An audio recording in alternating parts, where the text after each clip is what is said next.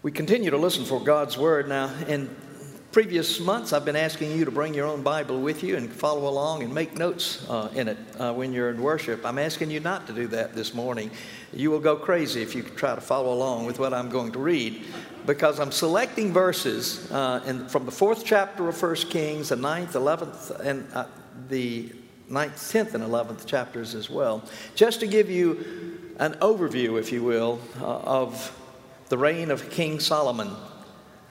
So let us listen for the Word of God. And I'll be reading into today's English version, a more contemporary rendering of the Scriptures. The people of Judah and Israel were as numerous as the grains on the sand of the seashore. They ate and they drank, they were happy. Solomon's kingdom included all of the nations from the Euphrates River to Philistia and to the Egyptian border. They paid him taxes and were subject to him all of their lives. All the kings of the west of the Euphrates were subject to Solomon, and he was at peace with all of his neighboring countries. As long as he lived, the people throughout Judah and Israel lived in safety, each family with its own grapevines and its fig trees. God gave Solomon unusual wisdom and insight and knowledge too great to be measured. Solomon was wiser than the wise men of the East or the wise men of Egypt. He was the wisest of all men. His fame spread throughout the neighboring countries. He composed 3,000 proverbs and more than 1,000 songs. He spoke of trees and plants, from the Lebanon cedars to the hyssop that grows on the walls. He talked about animals, birds, reptiles, and fish. Kings all over the world heard of his wisdom and sent people to listen to him. The next chapters go on to describe his amazing construction of both the temple in Jerusalem on Mount Zion and his own palace, a gorgeous palace, and then the dedication of that temple in a grand prayer. And then picking up at chapter 9. After King Solomon had finished building the temple and the palace and everything else he wanted to build, the Lord appeared to him again as he had in Gibeon. The Lord said to him, "I have heard your prayer. I consecrate this temple which you have built as a place where I shall be worshipped forever. I will watch over it and protect it for all time. If you will serve me in honesty and integrity as your father David did, and if you obey my laws and do everything I have commanded you, I will keep the promise I made to your father David when I told him that Israel would always be ruled by his descendants. But if you or your descendants stop following me, disobey the laws or commands I've given you, and worship other gods, then I will remove my people Israel from the land that I have given them. I will also abandon this temple which I have consecrated as a place where I am to be worshipped. People everywhere will ridicule Israel and treat her with contempt. This temple will become a pile of ruins, and everyone who passes by will be shocked and amazed. Why did the Lord do this to this land and this people and this temple? They will ask that, and people will answer, it is because they abandoned the Lord their God, who brought their ancestors out of Egypt. They gave their allegiance to other gods and worshiped them, and that is why the Lord has brought this disaster on them." Goes on then to describe all of the achievements and accomplishments of Solomon. We read this: King Solomon also built a fleet of ships at Ebion-Gezer, which is near Elat on the shore of the Gulf of Aqaba in the land of Edom. King Hiram sent some experienced seamen from his fleet to serve with Solomon's men. They sailed to the land of Ophir and brought back to Solomon almost 16 tons of gold. The Queen of Sheba heard of Solomon's fame, and she traveled to Jerusalem to test him with difficult questions. She brought with her a large group of attendants, as well as camels loaded with spices, jewels, and a large amount of gold. When she and Solomon met, she asked him all the questions that she could think of. He answered all of them. There was nothing too difficult for him to explain. The Queen of Sheba heard of Solomon's wisdom and saw the palace that he had built. She saw the food that was served at his table, the living quarters for his officials, the organization of his palace staff, and the uniforms they wore, the servants who waited on him at feast, and the sacrifices he offered in the temple. It left her breathless and amazed. She said to King Solomon, "What I heard in my own country about you and your wisdom is true, but I couldn't believe it until I had come and seen it for myself. but I didn't hear half of it. Your wisdom and wealth are much greater than what I was told. How fortunate are your wives, how fortunate your servants who are always in your presence and privileged to hear your wise sayings. Praise the Lord your God. He has shown you how pleased he is with you by making you king of Israel. Because his love for Israel is eternal, he has made you their king so that you can maintain law and justice. She presented to King Solomon the gifts she had brought, almost 5 tons of gold and a very large amount of spices and jewels. The amount of spices she gave him was by far the greatest he ever received at any time. Every year, King Solomon received over 25 tons of gold, in addition to the taxes paid by the merchants, the profits from trade, and tribute paid by the Arabian kings and the governors of the Israelite districts. He also had a large throne made, part of it covered with ivory and the rest covered with the finest of gold. The throne had 6 steps leading up to it, with the figure of a lion on the end of each step, a total of 12 lions. At the back of the throne was a figure of a bull's head, and beside each of the 2 armrests was the figure of a lion. No throne like it had ever existed in any other kingdom. All of Solomon's drinking cups were made of gold, and all the utensils in the hall of the forest of Lebanon were pure gold. No silver was used, since it was not considered valuable in Solomon's day. He had a fleet of ocean-going ships sailing with Hiram's. Every 3 years his fleet would return, bringing him gold, silver, ivory, apes, and peacocks. King Solomon was richer and wiser than any other king, and the whole world wanted to come and listen to the wisdom that God had given him. Everyone who came brought him a gift, articles of silver, gold, robes, weapons, spices, horses, and mules. This continued year after year. Solomon loved many foreign women. Besides the daughter of the king of Egypt, he married Hittite women and women from Moab, Ammon, Edom, and Sidon. He married them even though the Lord had commanded the Israelites not to intermarry with these people, because they would cause the Israelites to give their loyalty to other gods. Solomon married 700 princesses and also had 300 concubines. They made him turn away from God. And by the time he was old, they had led him into the worship of foreign gods. He was not faithful to the Lord his God, as was his father David. He worshipped Astarte, the goddess of Sidon, and Moloch, the disgusting god of Ammon. He sinned against the Lord and was not true to him, as his father David had been. On the mountain east of Jerusalem, he built a place to worship Chemosh, the disgusting god of Moab, and a place to worship Molech, the disgusting god of Ammon. He also built high places of worship where his foreign wives could burn incense and offer sacrifices to their gods. Even though the Lord, the God of Israel, had appeared to Solomon twice and had commanded him not to worship foreign gods, Solomon did not obey the Lord, but turned away from him. So the Lord was angry with Solomon and said to him, "Because you have deliberately broken your covenant with me and disobeyed my commands, I promise that I will take the kingdom away from you and give it to one of your officials. However, for the sake of your father David, I will not do this in your lifetime. I will not take the whole kingdom away from him. Instead, I will leave him one tribe for the sake of my servant David and for the sake of Jerusalem, the city that I have made my own." Here ends the reading of God's word from 1 Kings. Grass withers and the flower fades, but the word of our God stands forever. This is the word of the Lord. Thanks be to God. You saw that title, Ivory, Apes, and Peacocks, and you're thinking to yourself, well, our rent-a-rev must have gone over the edge this week. Come up a couple of casseroles short of a potluck.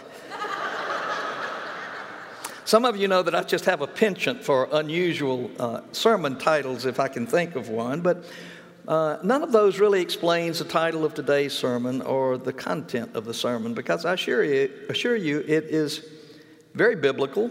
If you listen carefully to the reading of Scripture, you will recognize the source of it, and I think it's very relevant to our life and times as well. The idea for the sermon was not mine originally. I was reading a great book several years ago by Dr. George M. Doherty, I've Seen the Day. It was about his life as a pastor. He was the Scottish minister who succeeded Peter Marshall at the New York Avenue Presbyterian Church in Washington, D.C.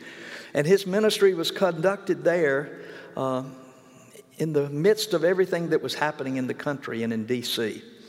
The civil rights struggle, Vietnam, the Watergate trials.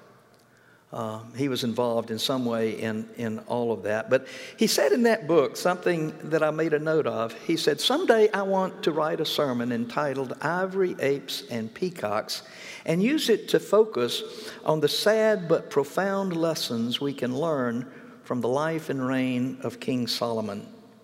I don't know if Dr. Doherty ever got around to writing or preaching that sermon, but I thank him for the suggestion nonetheless, because ever since then it has stuck in my mind as something I would like to do. Ivory, Apes, and Peacocks simply reminds us of the untold blessings that God in His mercy had given to Solomon during his reign. But these words can also be metaphors for us in our time to help us understand and appreciate and recognize, perhaps, the extent of God's blessings that He has directed our way, as individuals, as families, as a nation, a community, as members of this congregation.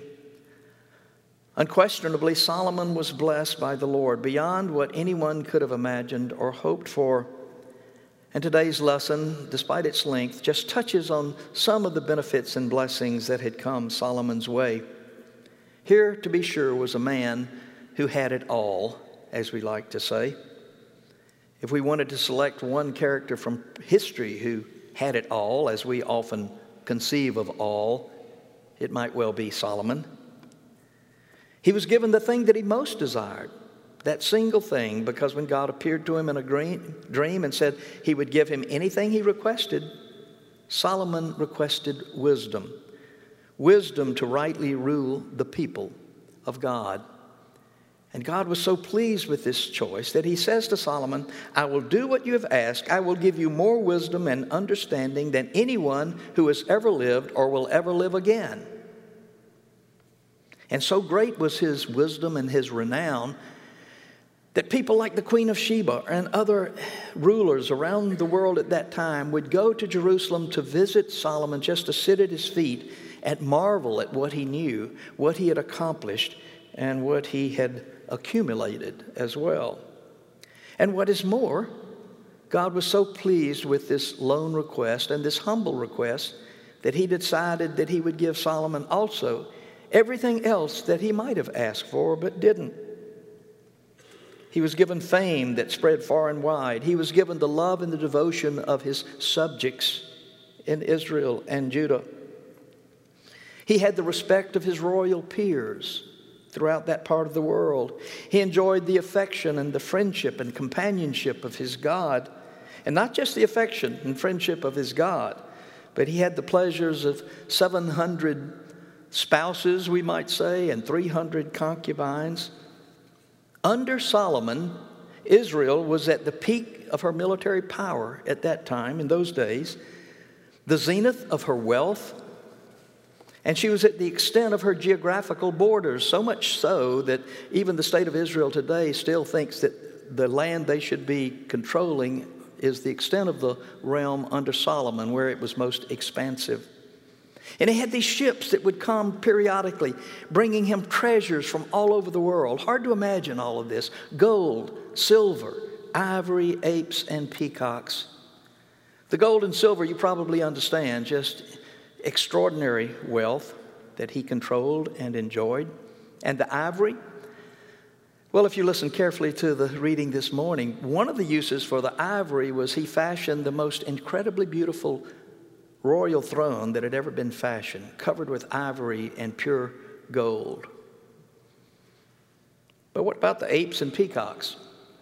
Well, Jerusalem back in ancient times didn't have movie theaters or television or theme parks or golf courses. And one of the greatest sources of amusement and entertainment in ancient times was apes, baboons, brought from Africa or other places and put behind fences to entertain and amuse people. It was a great source of entertainment in that day, not only for Solomon, but for his wives and concubines, his officials, and even his subjects. This was considered the height of luxurious entertainment. And peacocks. Peacocks were prized for their iridescent and vibrant beauty in a part of the world that's desperately lacking in color and beauty. If there had been a Neiman Marcus back in Solomon's day, and if they'd had a Christmas catalog that featured extraordinary, exotic, and very pricey gifts for the person who had everything, then the catalog during Solomon's reign might have had an ape or a peacock on the cover. He had it all, no doubt about it. The Lord in his mercy had blessed Solomon beyond belief, all that one could hope for, even ivory, apes, and peacocks. And friends, I would suggest to you this morning that this congregation and a majority of our members have it all as well in terms of looking at the situation within the world. We live in a wonderful community. We have blessings that abound on every hand. And yet, perhaps we need to be warned, as God warned Solomon, that if we forget the source of our blessings, if our blessings turn our hearts away from God, if they prove to be a distraction or a substitute for God, if they cause us to ignore or to forget the requirements of God, then our blessings, like Solomon's, will rise up to haunt us and will become a curse and not a blessing. In time, the Lord's complaint against Solomon was this: his heart was not true to his God, as was the heart of his father David. I believe that the life and reign of Solomon confronts us with the question of life's priorities and its commitments. It is time, I think, for each of us to ask of ourselves with respect to our blessings, which are numerous. Have they, in fact, turned our hearts away from God? Have they become a distraction for us? Have they corroded our values or usurped our commitments? Have they become, in a sense, more of a curse than a blessing? No one here today can answer that for anyone else here today, but each of us ought to ask it of ourselves. Now, you may well be thinking, well, certainly our blessings and benefits don't rival Solomon's in any way, shape, or form. I'm not so sure of that. I would argue with you about that. I know I've only been here for some 9 months now. I'm still somewhat of an outsider, but I have become aware of things that you may likely take for granted or ignore about your blessings in this time and place. The region's terrain here, the landscapes, surpass anything that Solomon could have seen from Mount Zion, from his palace or from the temple. I just love the greenery of Greensboro, the majestic trees that are everywhere you go in town. And I can hardly wait for fall because I'm an autumn person, and I can't wait to see all these hardwoods when Mother Nature has her autumn finery on. The landscape is beautiful. The climate is ideal. Unless you live at the coast, as I do, you probably don't follow or track the storms too much. They don't have as much of effect. But I can assure you, if you live on the coast, you're almost mesmerized by the Weather Channel. I wish I weren't. Traffic. That's one of the real blessings. If you come from a place like Charleston, you can drive just about anywhere you want here in Greensboro and get there within, 15, 20 minutes. I read in the paper yesterday that they've done a study of how much time people spend stuck in traffic. In Charlotte, the average was 58 hours or 57 hours a year stuck in traffic. That's more than 2 days just sitting in traffic. Since I've been in Greensboro, I've been stuck in traffic for about 20 minutes one time. So I've been given several extra days, as most of us have. Greensboro has excellent schools, public and private, and people who are working hard, some of whom are in this congregation, to see that every child who graduates from high school here has some kind of opportunity for continued education. The economy here may not be as robust as it once was before the downturn in textiles and furniture, but it's still a stable economy and perhaps even a thriving one. I'm not as in touch economically with what's going on. Surely we have access to world-class health care. Solomon had nothing like that. You can see a doctor, and most of us have insurance and benefits to have the care of a physician. On August 20th, the front page of the papers asked the question, how healthy are we in Greensboro?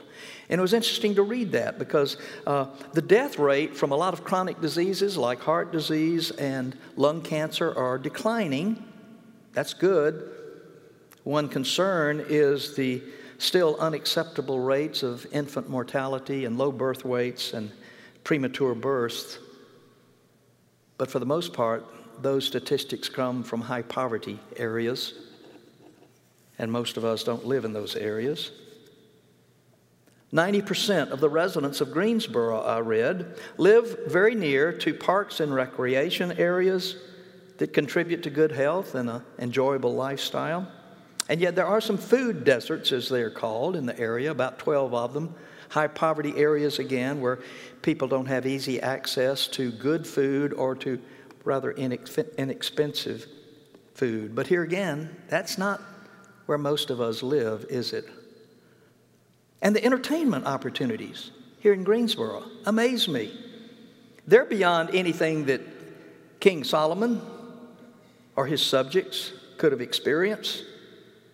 There are excellent stage productions and symphonies and concerts and museums, sports facilities, historical sites, festivals in abundance. Beats the heck out of watching apes cavort behind a fence somewhere. But if you want to do that, you just drive up to Asheboro. You can see that too. And wealth. No, we don't have the same kind of wealth as Solomon did. No one ever has. But we don't need to compare our wealth with the wealthiest man who's ever lived. What if we compare our wealth with the vast majority of people living on planet Earth? If we do that, we may realize that perhaps the poorest person here this morning is considered very wealthy by most of the world. And physical pleasure, I trust none of us has 700 wives and 300 concubines. But would that be a blessing or a curse? How do you remember all those anniversaries, those birthdays? Who keeps up with all that? And they did prove to be a curse for Solomon, because we read that they turned his heart away from God. Not so much them, but their gods. He began to worship the gods that his wives served and build places for them to offer their sacrifices. So we need to be encouraged never to forget, to lose sight of not only the abundance we enjoy, the blessings we know, but the source of those blessings as well, because it's easy to forget. Most of us in childhood learned that little song, count your many blessings, name them one by one.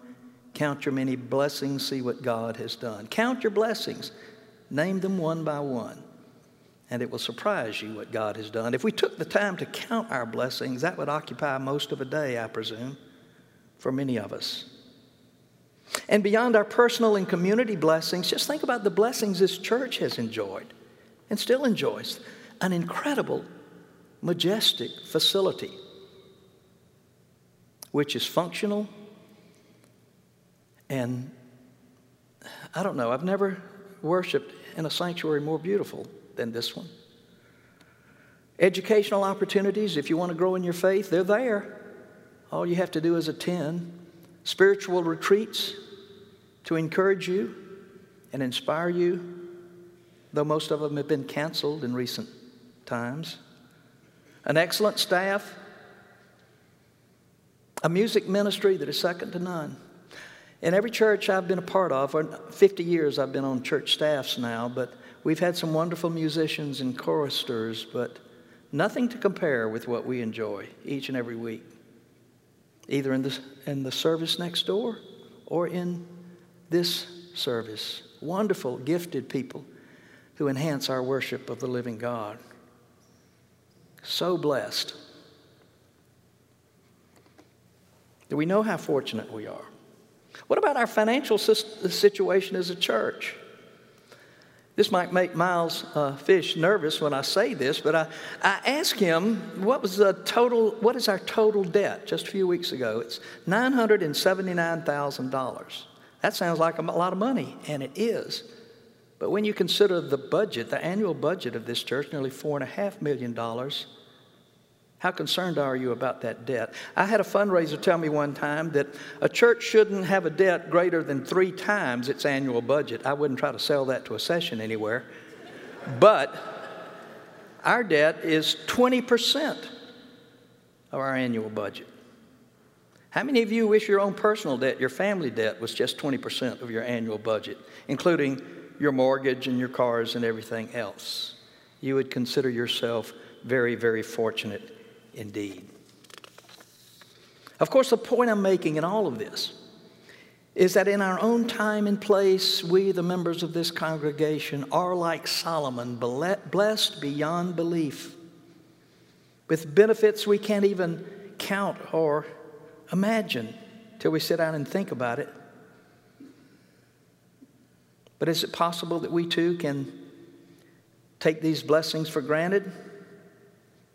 Discount our blessings, forget their source, and in fact discover that they are a distraction from God's business. They are in fact a curse because we've begun to glory in the gift rather than the giver. And our hearts have been turned away as we overlook the presence, the will, and the work of God. We may have forgotten what a descendant of Solomon 1,000 years later would say and teach, that a man's life does not consist in the abundance of his blessings, and to whom much is given, much will be required. Now, you well know, if you're a member of this congregation, that we're going through a time of transition in the life of the church,